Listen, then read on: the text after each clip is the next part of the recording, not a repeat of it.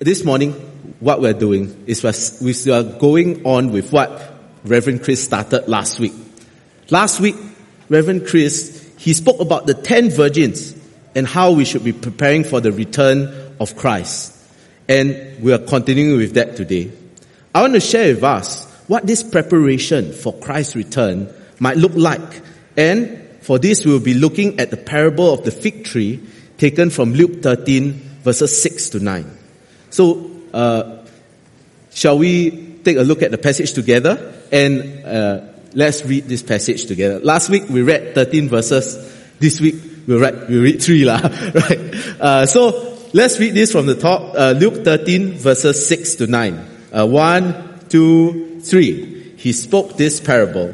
A certain man had a fig tree planted in his vineyard, and he came seeking fruit on it and found none. Then he said to the keeper of his vineyard, "Look, for 3 years I've come seeking fruit on this fig tree and find none. Cut it down. Why does it use up the ground?" But he answered and said to him, "Sir, let it alone this year also, until I dig around it and fertilize it. And if it bears fruit, well. But if not, after that, you can cut it down." Let us pray. May the words of my lips and the meditation of all our hearts be acceptable in your sight, O Christ, our rock and our Redeemer. Amen. So to start this sermon, I first want to say something, that this sermon is for each and every one of us, myself included. Boom. Very obvious, right?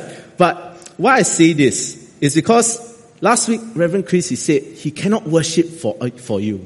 He cannot go on mission for any of us. And he cannot do good works and transfer it to us.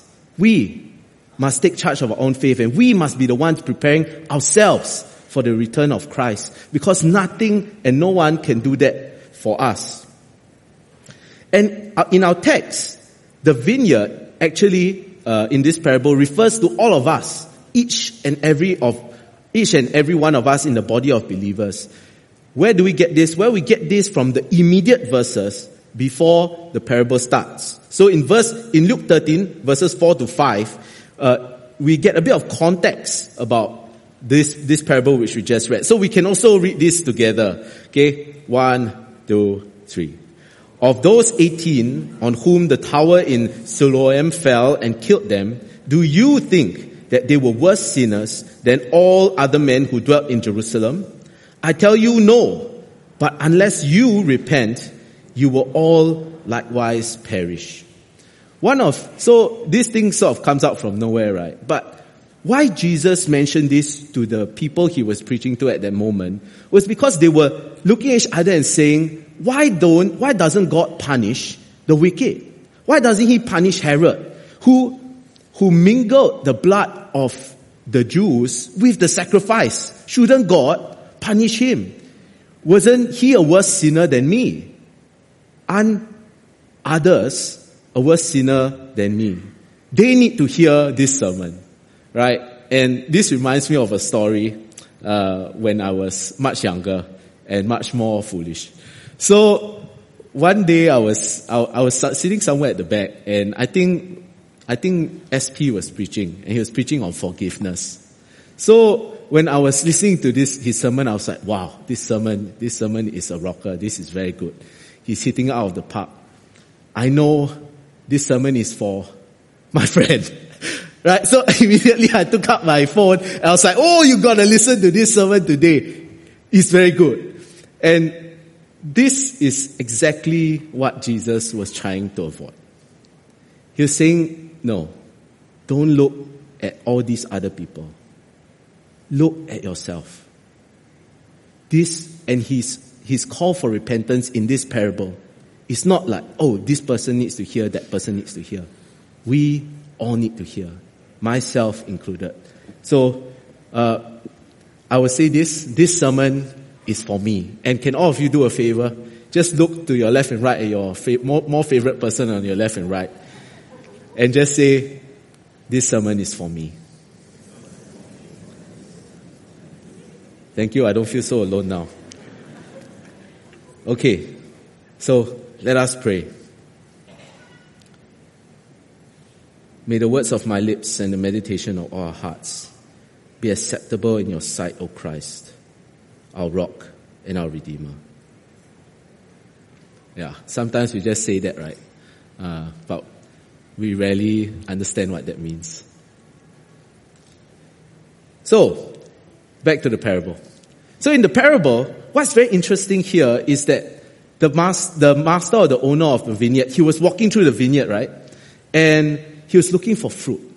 So I ask all of us here, when you get your monthly pay, do you ask them to give you a $1 coin so that you can count one by one? This is $1, $2, $3, $4, $1,000. Then next month already, then you can count again, right? No, none of us do that. We just look at our bank account and we see, okay, the number is there. Or if you are counting your expenses, right, what you spend on the whole year. And my wife is very good at this because she wanted to save money, because she spent most of her money. What she will do is that she will keep all track of everything she buy, right? And then she will put it on a spreadsheet. Who here, if you keep track of what you buy, you will go and find each and every inventory. You take inventory of your whole house, right? Okay, everything is there. Who will do it? Or will you look at your spreadsheet? Look at spreadsheet, right? It's easier. It's better, and that serves your purpose. But this master of the vineyard or owner of the vineyard, what was he doing? He went down to this specific tree looking for figs. It's amazing because it's not even, it's his vineyard, but he doesn't need to know how to plant it. All he needs to know how is to spend money. But he knows which tree, exactly which tree it is. And he goes down looking for fruit. And this is how, in the same way, God comes to each of us. He doesn't ask you, oh, hi, what's your name? And then you tell him your name. And then he say, are you a member of COOS? Then he's like, yes, I'm a member of COOS. Then he's like, okay, give me a moment. Then he take out the COOS book, the Acts of COOS. Then he open it. And wow, COOS does a lot of work. This year, we went to visit how many households? How many, your church visited how many homeless? You send how many people to missions? Wow! You are fruitful. Do you think that's how God will look at each and every one of us? No. This parable tells us not. He don't really care about your affiliation to which mega church or to which on fire church, whether you are Heart of God or God of Heart, whatever. He's not that interested. God is very interested in you and His fruit in your life. And this parable tells me that God is seeking fruit in each and every one of our lives, whether young or old, whether full of energy or a bit tired. God is looking for fruit in every one of our lives. And this can be a bit intimidating. Ooh, God, His eyes searching to and fro, the whole earth, and trying to find exactly who will follow Him, who will fear His name. And He's looking at you. He's looking at you.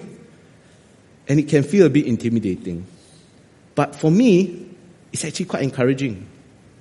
That means that no matter what kind of circumstance you're finding yourself, whether you think it's too late for you, or whether you think, wow, this whole world is full of promise, God feels that your life can be fruitful and should be fruitful. And God is moving heaven and earth to make your life fruitful, to bear fruit for Him. That's why I find it so encouraging. If you think, like the word released earlier by Pastor Shirley, like you have reached a dead end, that is not God's end for you. God's end for you is fruitfulness in His kingdom. So, what is this fruit? Well, I would like to tell us a story so that we can maybe think about what is the fruit of God in our lives together. So, this story starts off with a man, and his name is Sunny. Sunny is smart, he's creative and hardworking. Maybe I should call him Benjamin. But if you want to hate him more, he's also very tall and very handsome. So unlike some Benjamins I know. And of course, like, that's the kind of guy, right? You look at him and then you're like, wow, Lord, thank you for this, for Sonny. Strike him, Lord. Right? And the worst part about this is Sonny knows this himself. He knows he's smarter than people around him. He knows he's more creative. He knows all this. He knows he's more handsome and all that. And he wants to be somebody in this world. He wants strangers to look at him and call his name. And so he works very, very hard. He's very disciplined. Wake up at 4 a.m., go for a run, sleep at 4 a.m. And in fact, he rises very quickly up the corporate ladder. And worse still, he falls in love with a beautiful girl, falls head and shoulders in love with him. And they have a beautiful bouncing son. And so, but having all this, Sonny still wants more. He wants to be right at the top. So Sonny tells his wife, after they realize that having a son is quite busy work, he tells his wife that he will leave the child rearing of their son largely to her. And he will take on the full responsibility of working for their family. He will work hard and succeed for his family, right? He will provide, and more importantly, he can model out what true hard work and success, a diligence to excellence could achieve, so that he can, of course, model it out for their son and their family. His success is their success. And this was the pitch he gave his wife. And so, like most wives, she agreed. But it's not like, yeah, I really believe what you're saying. It's more like, I love you. And I want to make this work. And she agreed. Because his wife, wanted Sonny's dreams to come true. His son, however, was another matter. The boy, he loved being with his father. And so he would do anything to attract his father's attention. Whether it was something very adorable, like smile, be cute and all that. Or whether it would be something terrible, like rip up the house. He would do anything to get his father's attention. Sonny, however, had no time for his boy. He had to be successful. He had to provide for his family. He had to be that role model so that Sonny will know what is good, what it's like to be good in this world, what it's like to be excellent. So, what did Sonny do? He ignored his son and concentrated on his work. No matter how adorable his son would be, or no matter how terrible he was, he would leave this child to his mom's care alone.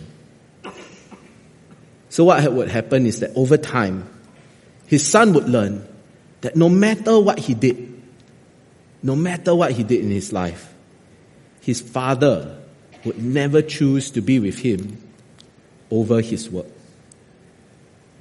The boy would eventually give up.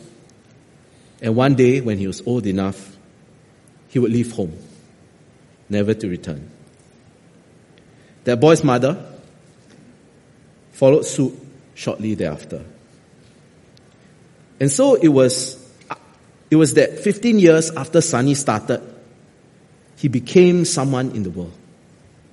He appeared on the front page of every magazine as one of the top 10 CEOs in the whole world. And also as one of the most eligible bachelors under 40. So I ask us, church, did Sonny's life bear fruit? Who thinks yes? He became CEO. He appeared on QG magazine. Everybody knew his name. Perhaps a better question is, what fruit do you think Sonny's life bore? Well, I won't keep us in the suspense. Sonny's life bore the fruit of his desires. He got exactly what he wanted. He became exactly who he sought to be. But of course, the question we're asking today, and the question we all need to answer ourselves, is, would Sunny's life, would our life, point others towards Christ? If you say yes, please come up for prayer after the service. Oftentimes, the fruit we desire to bear can look pleasing to the eye, but be totally sinful in God's eyes. So, what fruit in our lives is God looking for? Well, personally, I don't think God is looking for achievements or accolades that are laid on our shoulders. God will not ask you, what was your return on your investment in 2023? He may not even ask you which mission trip you went to. And this is why I titled my sermon, Bearing Evangelical Fruit.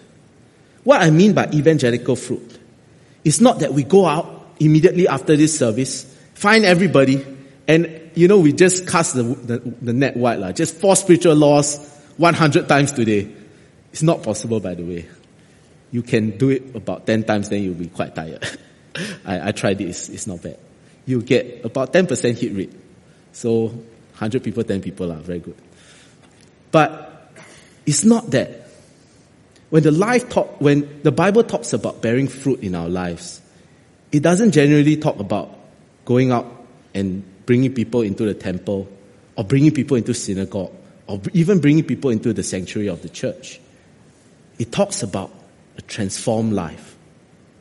It talks about a life turned outward from ourselves and towards God. To always turn and follow the commands of God, to love God, and to live a life full of that love. And what that means is that and why does God want that? Well, first for us, for our own benefit. When we live a life like that, life is truly worth living. But it speaks of an attraction, attracting people to the very power and work of God. Not in the amount of things we do, but through the very people we are. When we become more like Christ, more people get to meet Him, because there are more Christs out there in the world. And to point this out, if in the story earlier, if Sunny appeared, out of the story and into your life, and he said, hey, let's go church this Sunday, and you knew exactly how he treated his family, you know exactly what he did behind closed doors, would you say, yeah, I want to follow you to church? Or would you gossip about him in your small groups, at the water cooler, and amongst your friends? Wow, this guy, talk big talk. He's a big man, but look at him. If we evangelize, but we have no evangelical fruit in our lives, no one will be interested in what we say. In fact, people will look at us and say, hypocrite. Right? Healer, you heal yourself. And this is why God is looking for the evangelical fruit in our lives. Not for us to cover it up with good works, as if those will save us, but to reform our hearts, to transform ourselves into the mind of Christ. And if you ask, what is this fruit? Well, thankfully, St. Paul actually gave us a good list of them. And we can find them in Galatians 5, verse 22 to 23. And let's read this together. But the fruit of the Spirit is love, joy, peace, long-suffering, kindness, goodness, faithfulness, gentleness, self-control. Against such, there is no law. A lot of us know how to further our lives and our careers outside the church. We know how to push, right? And we know how to get ahead. And we know exactly what we want to achieve. But maybe one day it will be good to experiment, try this. You take this small little slip of paper, love, joy, peace, long-suffering, kindness, goodness, faithfulness, gentleness, self-control, and you just go out there and everything you do, you look at it, and then you try and practice one. And I tell you, that would be the same as all of us, trying to get ahead, trying to improve ourselves for our own goals. You know, when I think about this list of 9, this fruit of the Spirit, for me, what occurs to me is the life of Christ. The love of Christ, the love of God is the person of Christ. He found his joy in others. My joy I give to you. Make my joy complete. He gave us his peace with God and man. And I won't go through all of them. But God wants to see Christ blossom in our lives. Because when we do, the world will see Christ and come to him. So, this sounds like, as I'm speaking, it does sound like a tall order, right? Wow, God expect me to be perfect, like Jesus. Well, the true answer is actually yes. He said, be perfect as I am perfect, right, in Leviticus. But I want to tell us this, that God is not looking for fruit in an unreasonable way. He is not looking for something you cannot give. In our parable, the vineyard owner doesn't go to the fig tree and say, give me apples, right? Why you have no apple? Why you have no pear? And for some of us, right, we're not farmers, not some of us. I don't know any of us who are farmers here, right? We don't know how to grow a pear or tree. Imagine God asks you, where's my fruit? Then you're like, hold on. Swat. Then what apple come down? That is not possible. And first of all, if that happens, please go and see doctor, 995. But God's not thinking about that, right? He's not asking you to produce something you cannot do. He's not asking you to give what you cannot give. And in fact, the funny thing I found out as I was reading this thing is that do you think he was looking for a whole bunch of figs? Like a massive harvest? Do you think he was looking for that? He's looking for one fig. One fruit. Right? One thing. And what that occurs to me is that sometimes what we can give to God is oftentimes what God is looking for is that we give him what we most lack.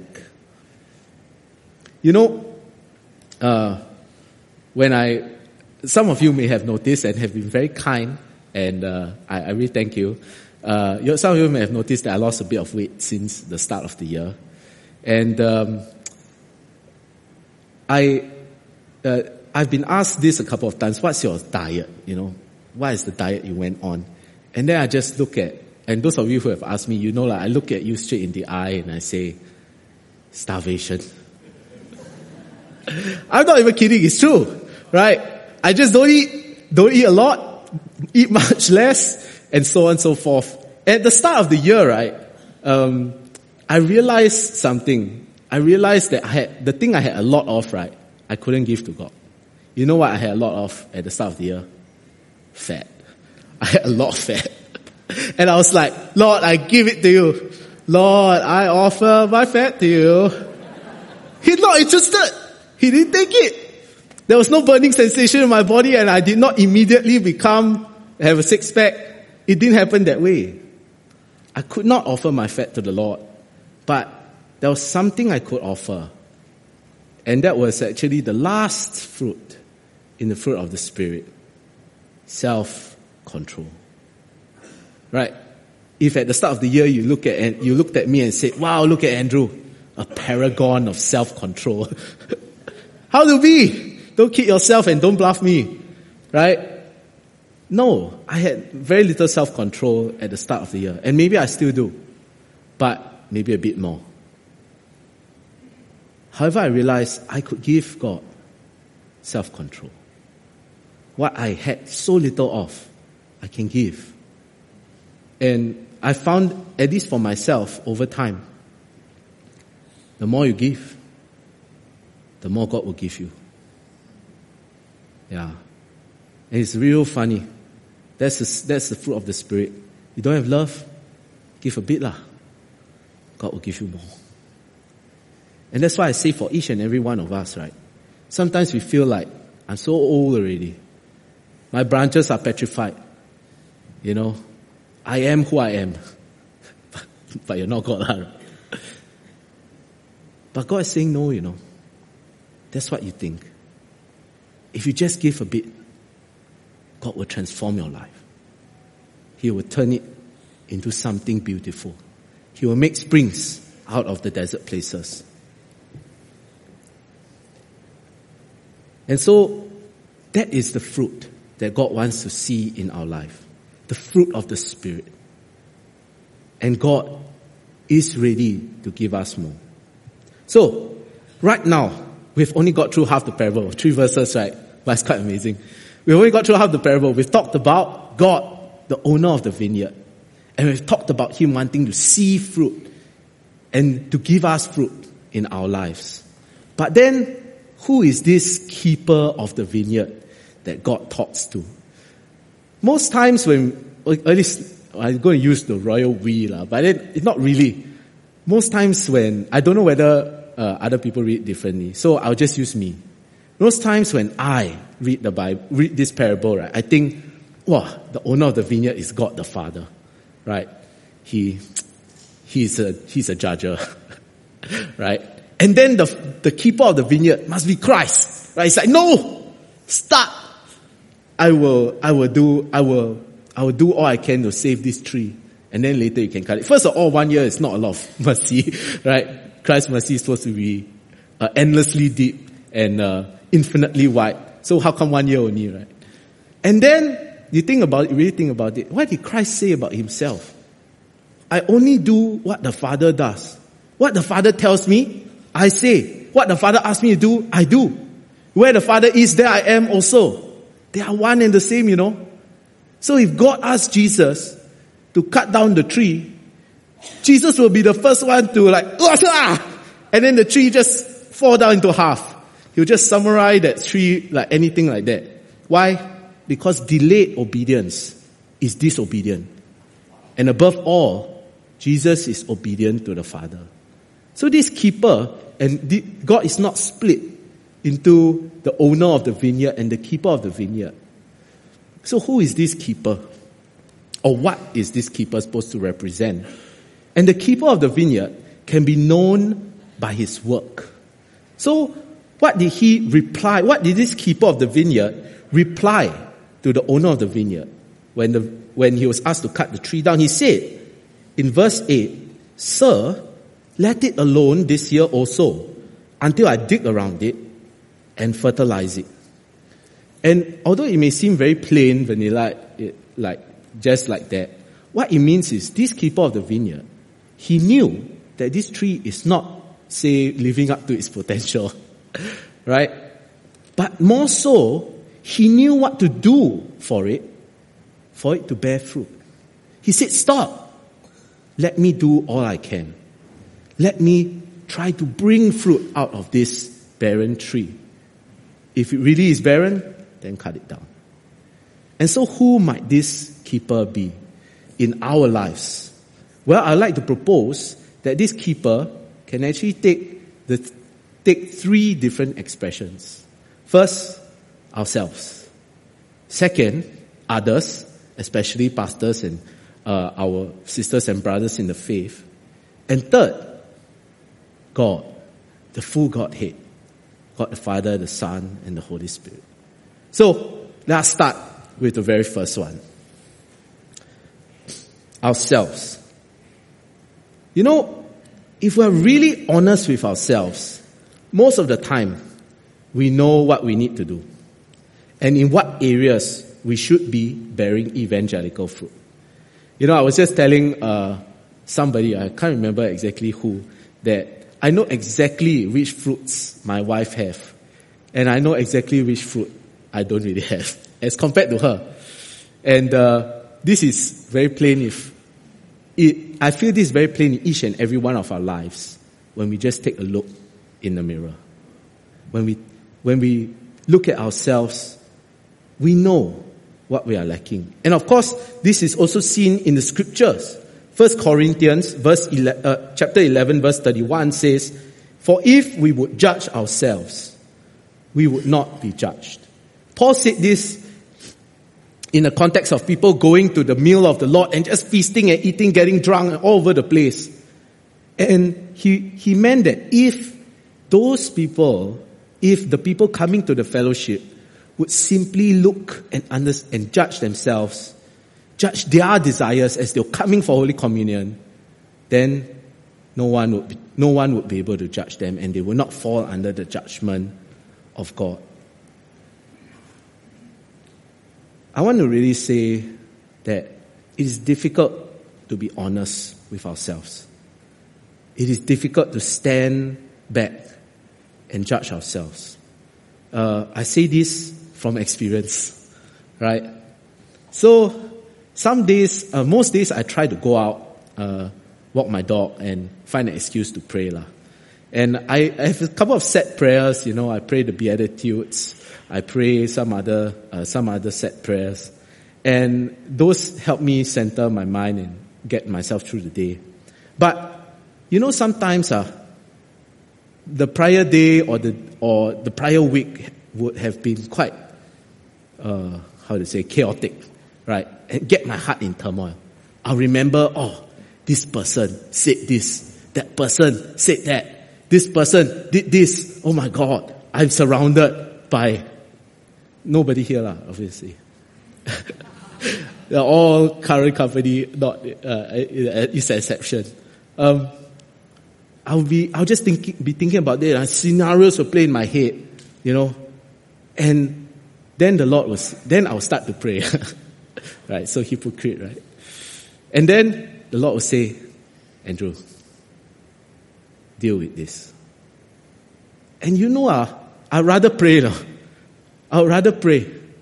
Because when I deal with it that morning, it's very tiring. I thought I was tired at the start. I'm more tired at the end. Because I have to step back and judge myself. I have to say, was this my pride? Was this me? Spoiler warning, most of the time is yes lah.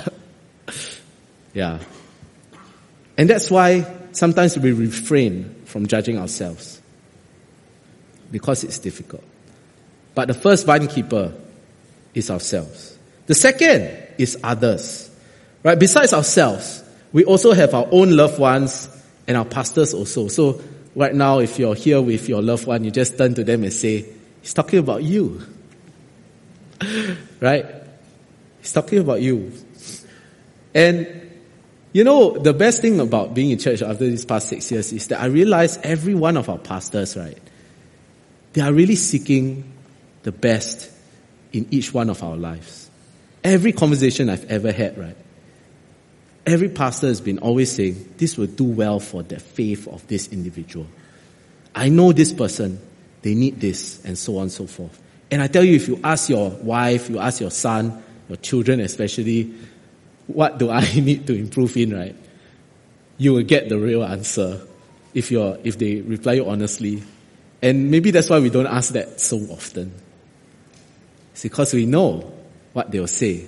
And of course, once again, this is found in Scripture. Galatians 6, Brethren, if a man is overtaken in any trespass, you who are spiritual, restore such a one in a spirit of gentleness, considering yourself, lest you also be tempted.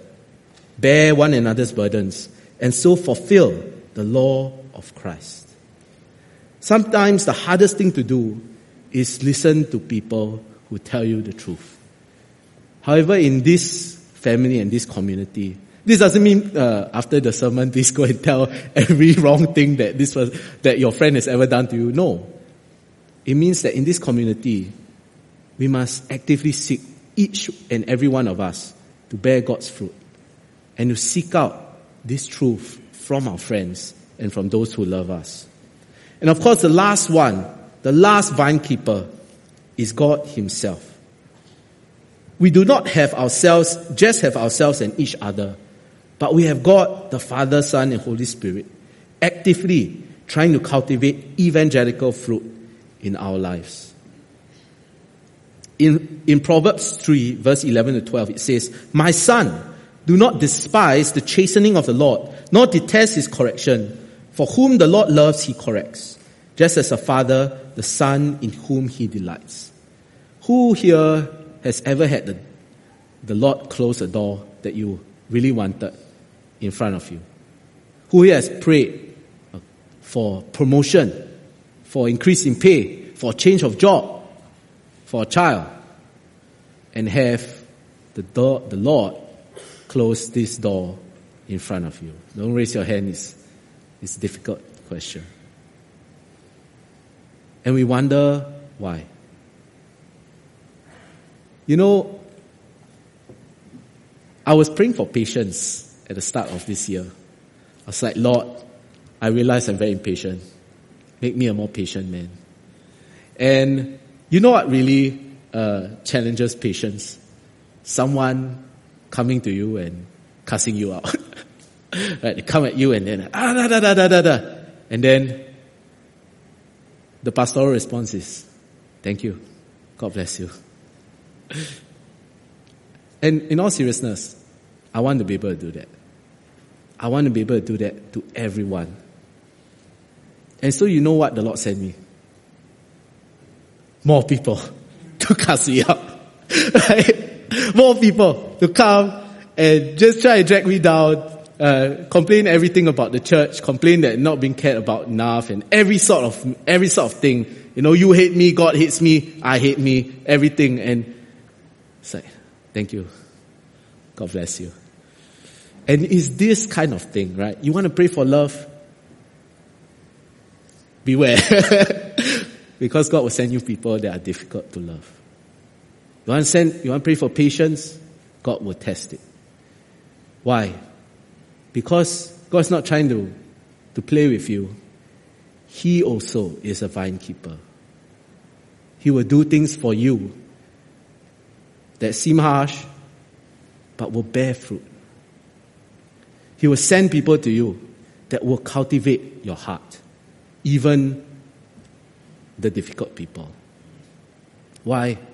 Because God will send, the Father will send, the Son will love you, and the Holy Spirit will empower you to do this. God is also our vine keeper. He cares for you. He knows exactly what you need. And He will prune you Himself if we will be open for Him to do so. So sometimes we think about this, how there are various vine keepers, ourselves, others, and God. And sometimes we think of it in chronological order.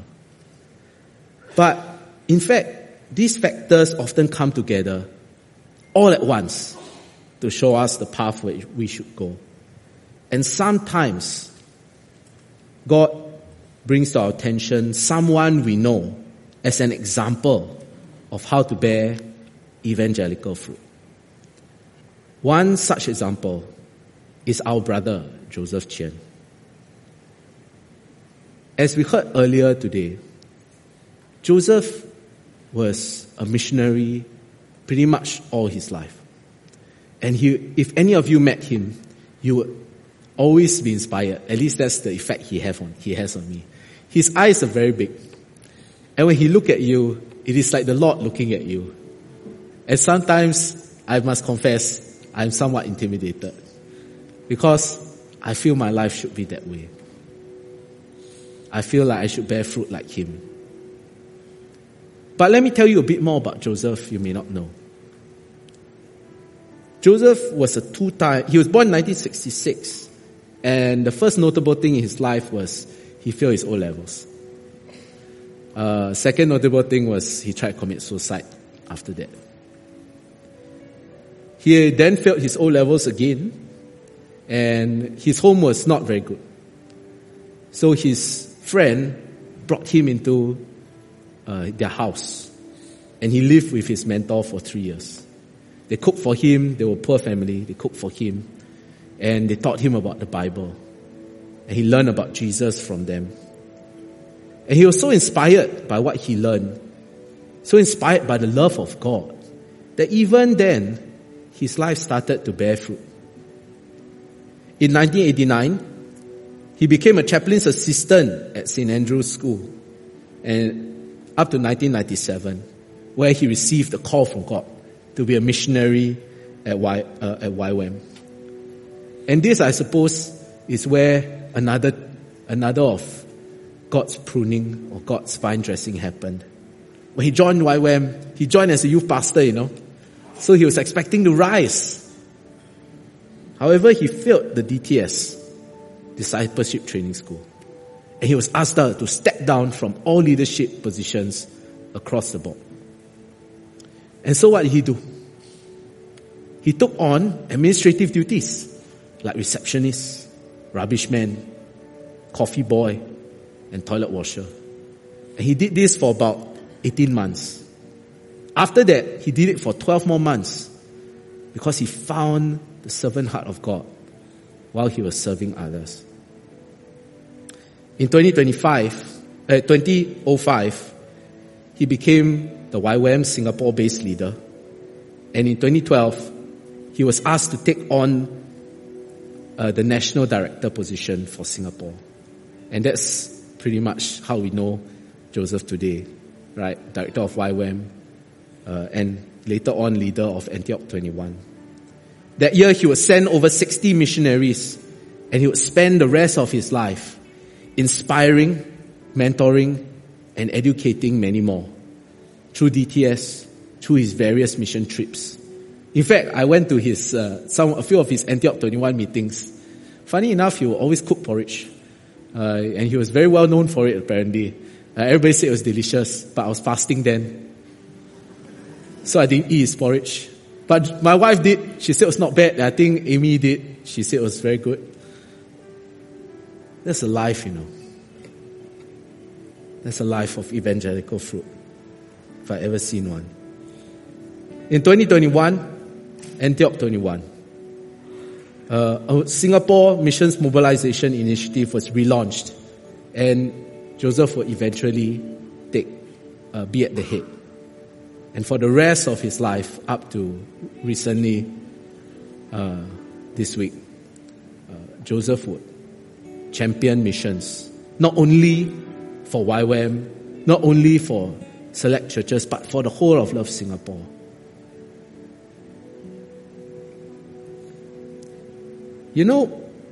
Joseph Chen is no longer with us. He's with the Lord. But the lives he has touched and the people he has inspired will continue to bring many to Christ. Long after 2023, maybe in 2053, people may not be talking about Joseph, but his work will endure. His work, his life will continue bearing fruit. In my life, if I live up to then, and in the lives of all that he has taught, mentored, inspired, and been with. Evangelical fruit is eternal and rings in eternity. A lot of us, we look for what we can do here. God is looking at what will last forever.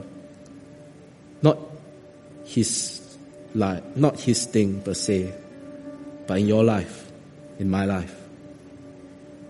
God wants your life to be a ripple that echoes throughout time until eternity. And in following God, Joseph has become that ripple. His life was sound in the hymn of heaven. What about us?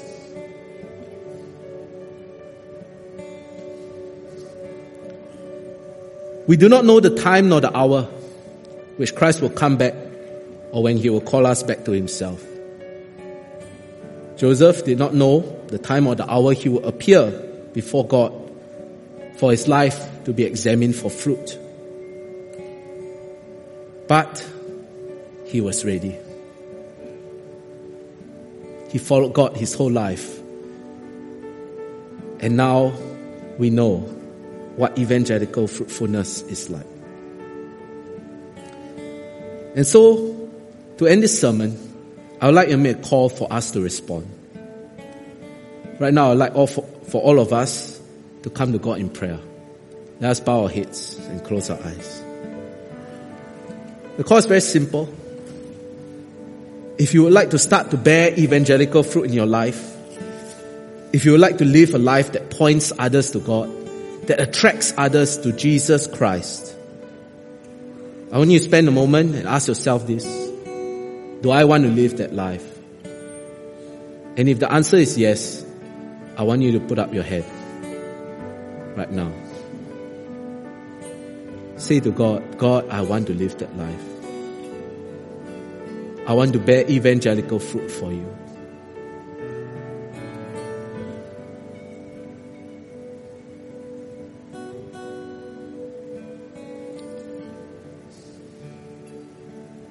You may put down your heads.